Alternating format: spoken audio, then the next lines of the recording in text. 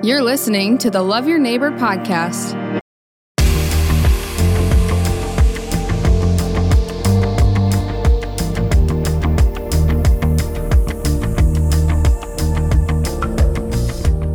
Well, thanks for joining us on the Love Your Neighbor podcast. My name is John, and today we have a very special guest, Aiden Kasten is joining us. Many of you at Brandon Valley High School in the Brandon Valley area, you know Aiden and his family, but we're glad you're here, Aiden. We're going to talk a little bit. Absolutely. Thanks for having me. Yeah, it's good to have you.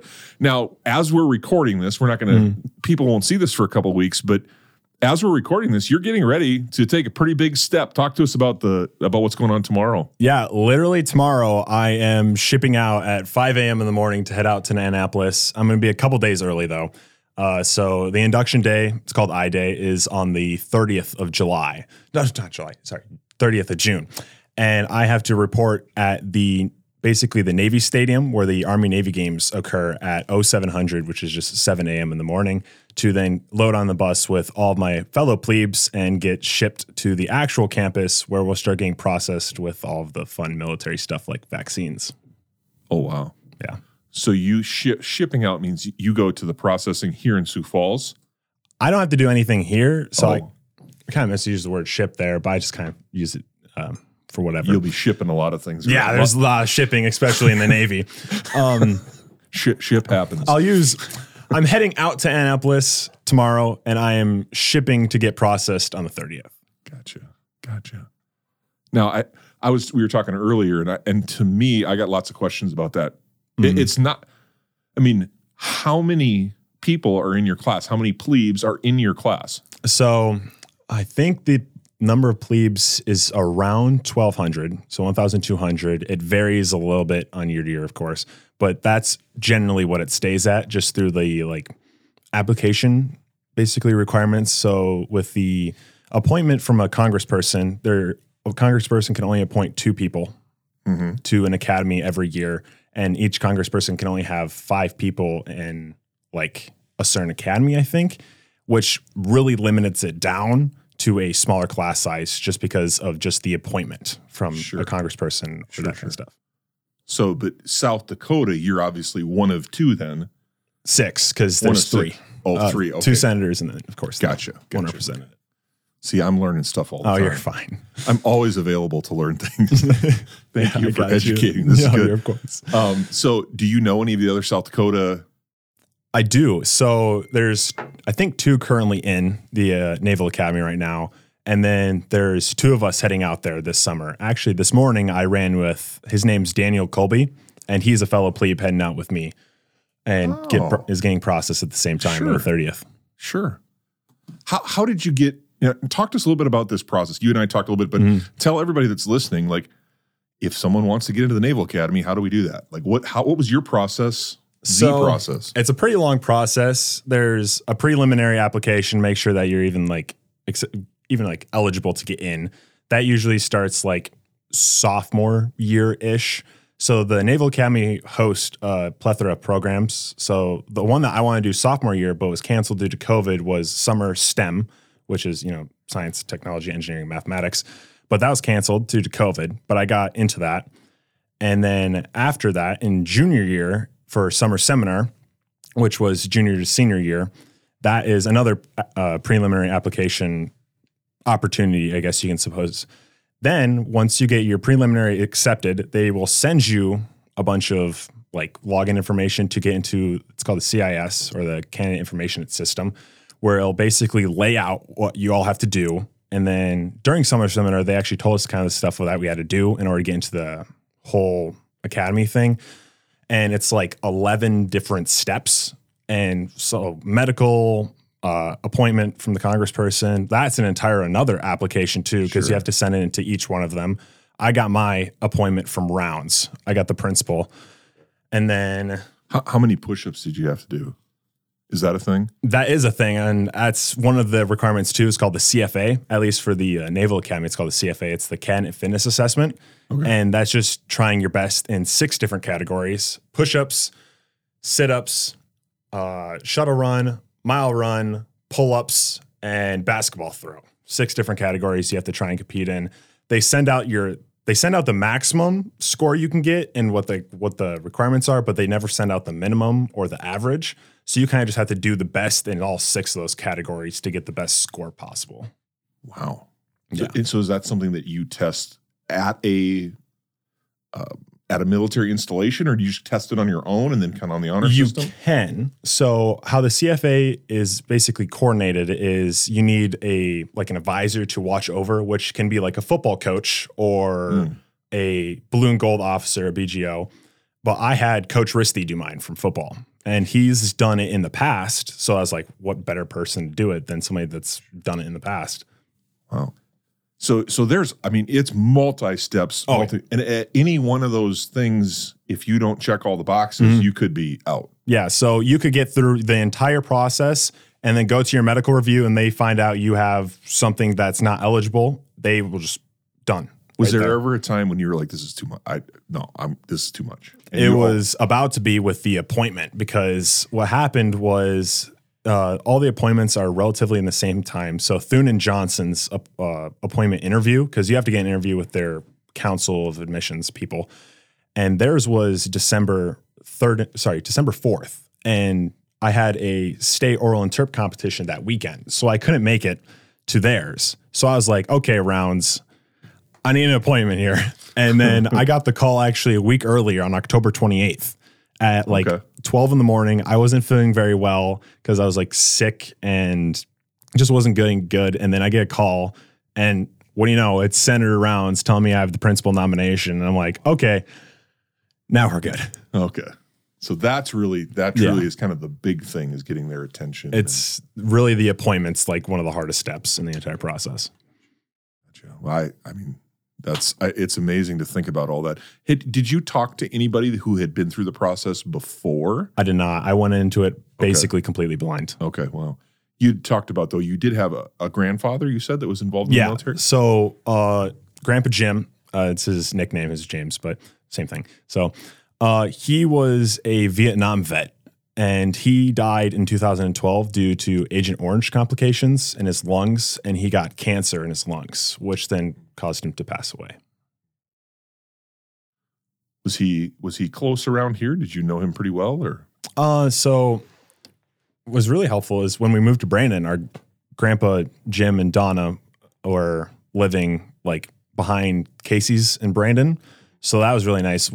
I went over there many times with my friends because they had a jacuzzi in the basement. So sure. Summer activities. And that was after his passing. I was 6, 8, really young, and I couldn't really fully understood what his story was. And Vietnam vets are not exactly the most vocal about their time in service because it was a really rough time. Sure. And it was just a little rough trying to figure out what all of the things they did for everybody was. What was his role or mode of service branch? If I'm remembering correctly, he was a Army Jeep technician. So he Gotcha. worked on either Jeeps or he was a person on the radio. I can't exactly remember. Gotcha.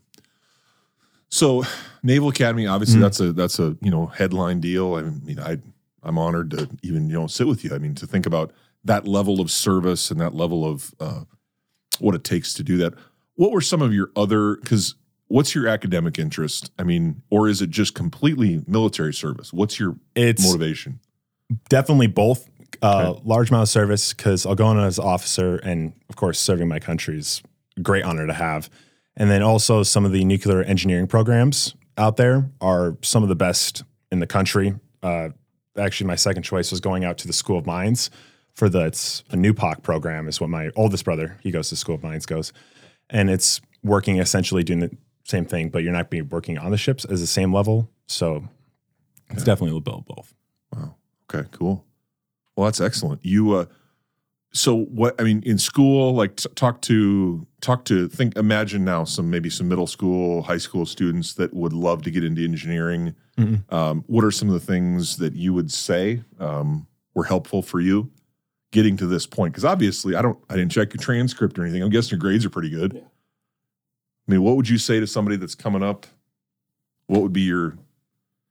Definitely the competitiveness of the academy. It's trying getting all A's in every single class while taking the most advanced classes of any of those classes. So engineering, you may not need much of English, but in order to get into Naval Academy, you need to be competitive to show that you can handle all types of fields.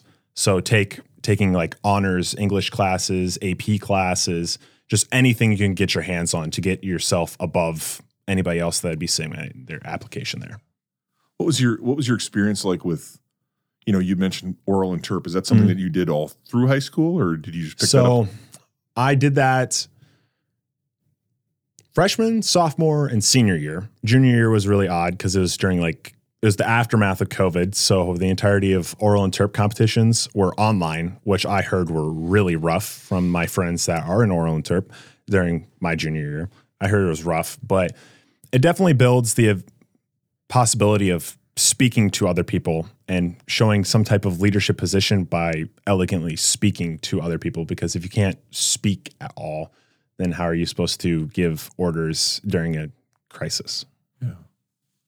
True. You got to be able to think, right? And talk. Quick thinking. Sometimes, I think, in that field of engineering, I went to a school that was heavily engineer. And that was one of the things a lot of times it wasn't as common, was those communication skills. Yeah. Engineers are,